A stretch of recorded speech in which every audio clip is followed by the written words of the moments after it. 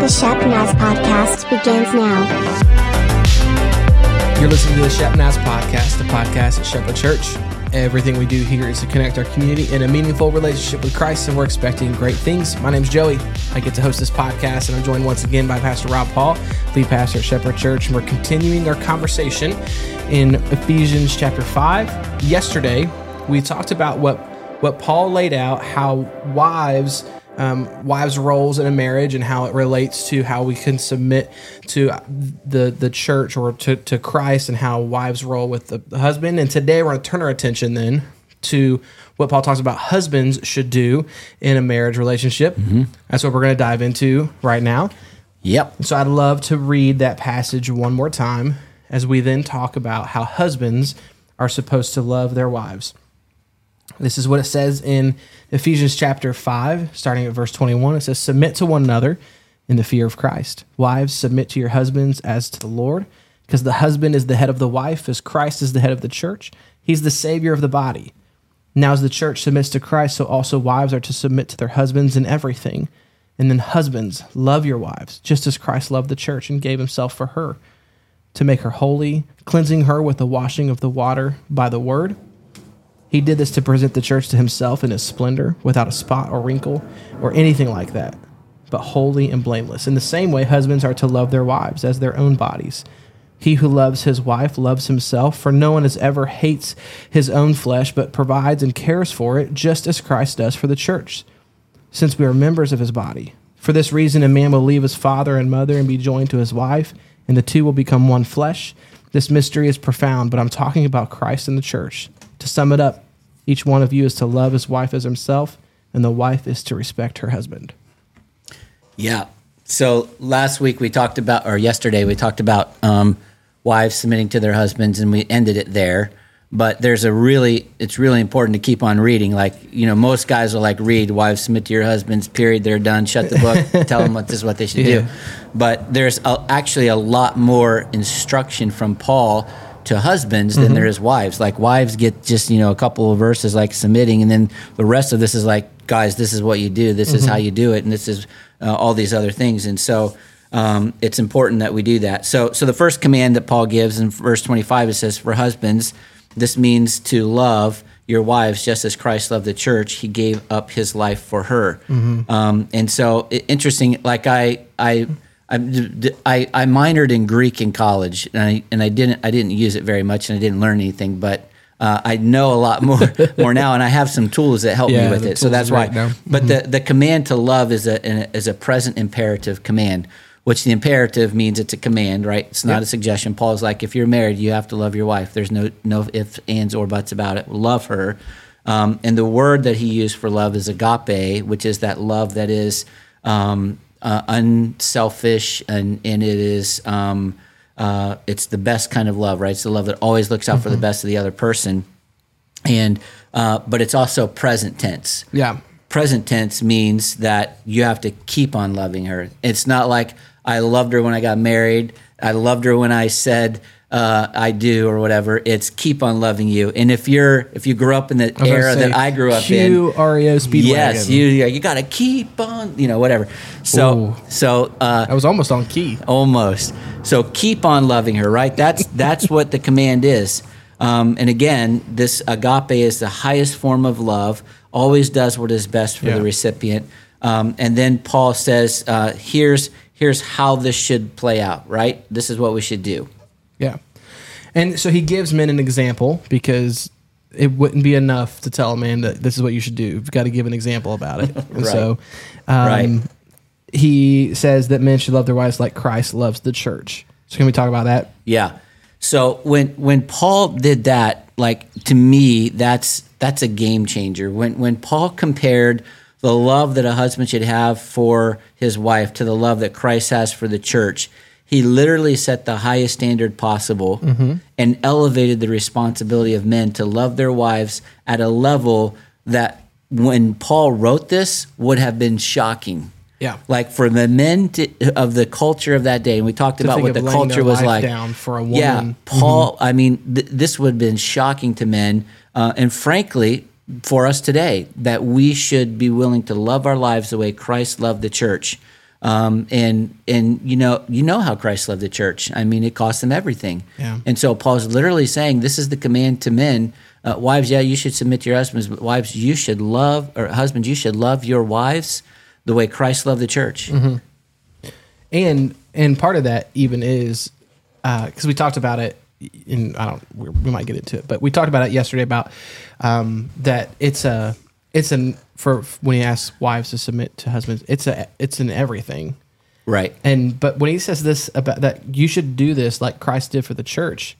It's even when the church doesn't follow you, well, like because it says that even when we were still sinners, Christ died for us, right? So Yeah. you should love your wife. Even when, yeah. So there's three things that we talked about on Sunday that are examples of the way Christ loved the church. The first one was that he sacrificed. Yeah. Right. He gave his life up for her.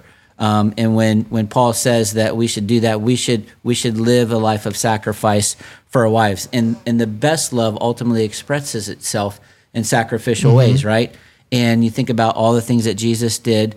But here's something that I said on Sunday, that sacrificial love gives because the recipient needs it, not because they deserve it. Yeah, that's good. And that passage of Scripture that you quoted in Romans 5:8 is the way Christ loved the church. He loved the church when the church wasn't lovely.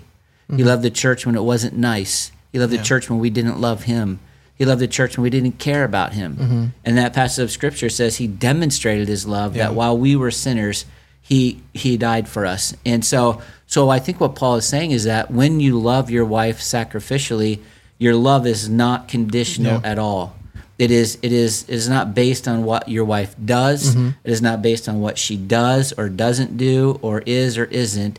It's you love her regardless. There's no conditions. Well, this conversation that in this writing that Paul has is really all coming from New Covenant theology of Christ and the church. But if you go in the Old Testament, I was saying it yesterday on the podcast where, a couple of days ago on the podcast, where Israel yearned for a king because they wanted whatever, and God had made a covenant with the nation of Israel. And even when the nation of Israel kept going away from him and kept, it says it in there, it says, hey, Samuel, they're not rejecting you, they're rejecting me. Yeah. So they're rejecting me, but then 3 verses later, God sees that they need my help, and even though they've rejected me, I'm gonna send somebody to save them. Yeah. And it's over and over again this same picture of they need saving. Yeah. Did the nation of Israel deserve it? No. But they needed it. Yeah, and what we do is in our culture we tie love to conditions. Yeah.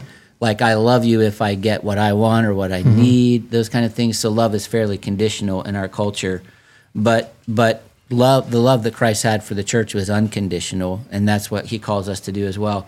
And I think that's important that we recognize and understand that even if we don't feel it, love isn't a feeling. I mean, it's nice when we have the feeling, but it's not a feeling. Ultimately, love is a decision. It's a decision to invest in someone, to serve them, and to do what's best for them. This entire podcast could be backtracked by 80s love power ballads. Oh, yeah. Because I was just thinking, you've lost that loving feeling is the next one that's coming out. So, oh, great. Everybody under the age of 30 is like, I have no idea what they're talking about. Yeah, these old farts. All right. So here's what's interesting. There's one of the guys who, John MacArthur, who wrote a commentary on this passage of Scripture. He said something that I brought with me and I wanted to share that I thought was really good. He says, a husband is not commanded to love his wife because of what she is or is not. He is commanded to love her because it is God's will for him to love her. If you stood before someone and you said, I'm committing my life to you, it is God's will now for you to love that woman. It is certainly intended for a husband to admire and be attracted by his wife's beauty, winsomeness, kindness, gentleness, or any other positive quality or virtue. But though such things bring great blessings and enjoyment, they are not the bond of marriage. If every appealing characteristic and every virtue of his wife disappears, a husband is still under just as great an obligation to love her. If anything, he is under greater obligation because her need for the healing and restorative power of his selfless love is greater. That is the kind of love Christ has for his church and is therefore the kind of love every Christian husband is to have for his wife. I mean, that's like, That's good. man, that's powerful. And that's not the case. I mean, most people, their wives don't turn and become something that they're not when they got married. They get better. We don't. But we should continue to love them, right? No matter what. And I thought there was kind of some 4 practical ways that I think we could express our love for our wives that are symbolic of, or in comparison how Christ loved the church, right? So first of all, it was, he put the needs of the church before his own. So as husbands, we could put our wife's needs before our own. Because what sacrificial love does is it surrenders its own preferences to another. And I thought it was interesting that most of us guys would say, "Oh, I would die for my wife. I would give my life for her in a minute," right? But we'd be willing to die for her, but we're not willing to spend time with her. We'd be willing to die for her, but we're not willing to put her needs before our needs. I'd be willing to die for her, but I'm not willing to serve her. And I think the reality is that sometimes it's harder to live for someone than it is to die for them. But God calls us to that, right? The sacrificial love. And so we should put her needs before ours. I think another responsibility that we have as husbands is to pray for our wives, that we should pray for them, pray for their spiritual life, pray for every other part of their life, pray for the pressures that they're under, the things that they deal with, the thoughts that they have, the stresses that they have, the things that they worry about. We should pray for them and support them and encourage. Pray for our marriage. Pray for our relationship. Pray that we would be better husbands to them and that we would know what their needs are. Another way, I think, is to pay attention to her. And I think, we talk about love languages, time and attention. That's one of the love languages that most of us have. We could say we love our wife, but we never spend time with her. What we're communicating is just empty words if we don't back it up with our actions. And then to be faithful to her. And for some of us, and what I want to say about be faithful is that I think that being faithful to your wife goes way beyond just not being with another woman physically. I think that as husbands today, in order for us to be faithful to our wives, we need to be faithful emotionally as well. And in our thought life and in our fantasies or whatever, we should be faithful in our mind, not just with our body. Mentally, there's so much stuff out there available to us to look at, to think about, to fantasize about, to whatever. And that's not being faithful to our wives when we do that. We were at staff lunch today, and somebody said, we were just joking around about something, but somebody said, Jesus said that if you look at someone with lust in your eyes, it's like doing it. Yeah. Right. So it's, Jesus raised the bar. He said, don't be with another woman, but don't even think about being with another woman either, because it's kind of the same thing. And when we talk about being faithful to our wives, some of us are like, well, I've never cheated on her, but we've cheated on in our heads, in our minds, and we need to not do that. We need to be careful with that. So that's one of those ways I think that we can be like Christ sacrificed for the church. We can do those kinds of things for our wives as well. We should do that when it comes to loving them. This past Wednesday was the first Alpha, and you can still get involved in this group. Alpha will be led by Pastor Joey on Wednesdays at 6:30. This group is designed to spark conversation about the big questions around life and faith. Alpha is for everyone, with new people welcome each week, and they kick off with snacks. Next weekend is Memorial Day weekend, and on Sunday, we will honor the families of those who have lost a loved one this year. This year, we have 18 new pavers going in the prayer garden in their memory. That will be between services at 10:30. So what about another aspect of Christ's love? Well, in verse 26, he says that we should love her, and that part of our love would it says to make her holy, cleansing her by the washing with water through the word. So this is what Jesus did with the church. Jesus loved the church, and his love made her holy, made the church cleansing. It was cleansing with washing with the water through the word. And I think what that really means is that our relationship with our wives can help our wives to be better followers of Jesus, that we should have a relationship in such a way that it doesn't hinder her walk in her relationship with the Lord, but encourages it. And I think part of that sanctifying love means that we forgive people and we don't hold grudges. And I don't, I don't know how your marriage is if you're listening to this, but chances are that in your marriage that you've done something that's offended your wife, or she has as well. When you live with people, those are the kind of things that happen sometimes, unfortunately. But if you aren't forgiving and you're holding a grudge, you're not doing what Jesus said, because Jesus' love for the church sanctified them and made them closer to him in their relationship. Yeah. And if we have those kinds of things in our relationship, then they become wedges between us and in our relationship with God. So we should make sure. Paul said just a chapter earlier in Ephesians 4, be kind and compassionate to one another, forgiving each other, just as in Christ God forgave you. And so sanctifying love in a marriage is going to encourage our wives to be growing spiritually as well. Yeah. One of the questions I asked on Sunday, and I put this in the notes, and I would say this again, and the question is rather, it's a harsh question, and the question is your wife more like Christ because she's married to you or in spite of you? And if we're living our lives the way we should, and we're loving our we're loving our wives the way we should, then she would be more like Christ because she's married to us, not in spite of us.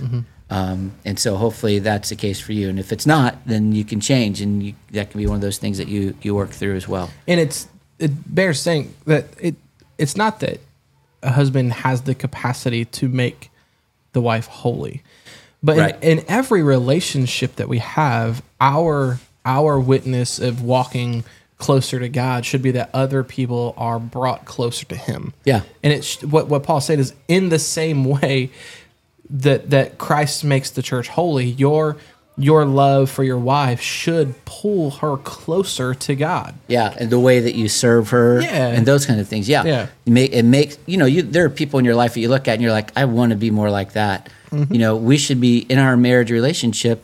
It would be awesome if we were living the way we were, and the way we were living made our wives want to be more like Jesus, or the way she lived made me want to be more like Jesus. I mean, that's the case for me. I'm incredibly blessed, and I'm way better because of her. And hopefully that both the husband and the wife can be better people, lifted to a higher level of living because of our marriage relationship as well. Yeah.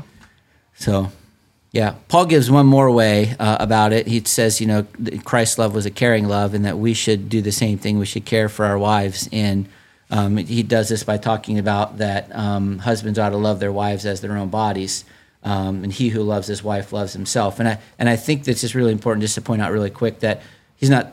That sounds fairly narcissistic, and that's not what he's meaning. So Paul isn't saying that husbands should love their wives the same way they love their own. What he's saying is that because when Paul said this earlier, when you get married, you become one, and that by loving your wife, you're also loving yourself, because the two of you are one. And so he's not saying, love her the way you would love yourself. He's saying like love her. And when you love her, you're helping your marriage relationship grow, and you're helping yourself become better as well. So, yeah. So we started this off, I don't know if it was this episode or the last one, where you talked about the divorce rate. And it's pretty high. I mean, 40 to 50% of first marriages end in a divorce, and more than that, second marriages. And I think that it's just really important to know that if we're obviously not doing it God's way in this country in many cases, and maybe we need to give it a try. One theologian said this as we wrap it up. He said, the root of most marital problems is sin, and the root of all sin is selfishness. And submitting ourselves to Christ and to one another is the only way to overcome selfishness. For when we submit, the Holy Spirit can fill us and enable us to love one another in a sacrificial, sanctifying, satisfying way, the way Christ loves the church. And so it goes all the way back to verse 21, submit to one another out of reverence for Christ. So the wife is submitting to the husband, and the husband's loving her the way Christ loved the church. It's going to be easy for her, and it's just going to be this mutually satisfying thing. Go ahead. Did you have something? Well, just as we wrap up, I just wanted to just kind of say that you might be listening to this and you're not married, and you're like, I don't. Right. What we want you to know is a couple of things. First of all, that marriage ultimately is supposed to be a picture of what it looks like if we're able to put into context the way Christ loves the church and how he laid himself down for the church. We'd also say that if you're looking to get married, this is when we talk about it's an important step, and you want to make sure it's the right thing, right? Because it's a big deal. And what we said, like, you're called to love as the husband, no matter what. When you make that commitment, you're called to love no matter what. And the third thing is maybe you've been a part of a relationship that just didn't make it. We want you to know, like, there's no condemnation here. We want you to know this is that God is able to make you whole, and He has grace that abounds even in our weaknesses and the things that don't work out. And so we hope that these last couple of podcasts haven't kind of twisted that in you and just brought up these bad memories. And we want you to know that this is a place that you can come, you can be whole again. And there's millions of reasons that things don't work out. We want you to know that this wasn't that sort of a podcast to kind of pile on you if you've been in that situation. I hope it wasn't taken that way at all. Because there are things that happen sometimes that are outside of your control. You can't do anything about, or maybe even you had something to do with it. But God's grace is absolutely. He loves us still. It abounds. It's still unconditional. He's full of second chances, and would love to give you one of those if you need it. Yeah. All right, so wrap it up, Rob. You were talking about, you were getting ready to say. Yeah. So one thing I came across as I was studying, there was just 2 sentences that I thought were really, really kind of profound. And the question is, what does it mean to submit? And this, of course, is to wives.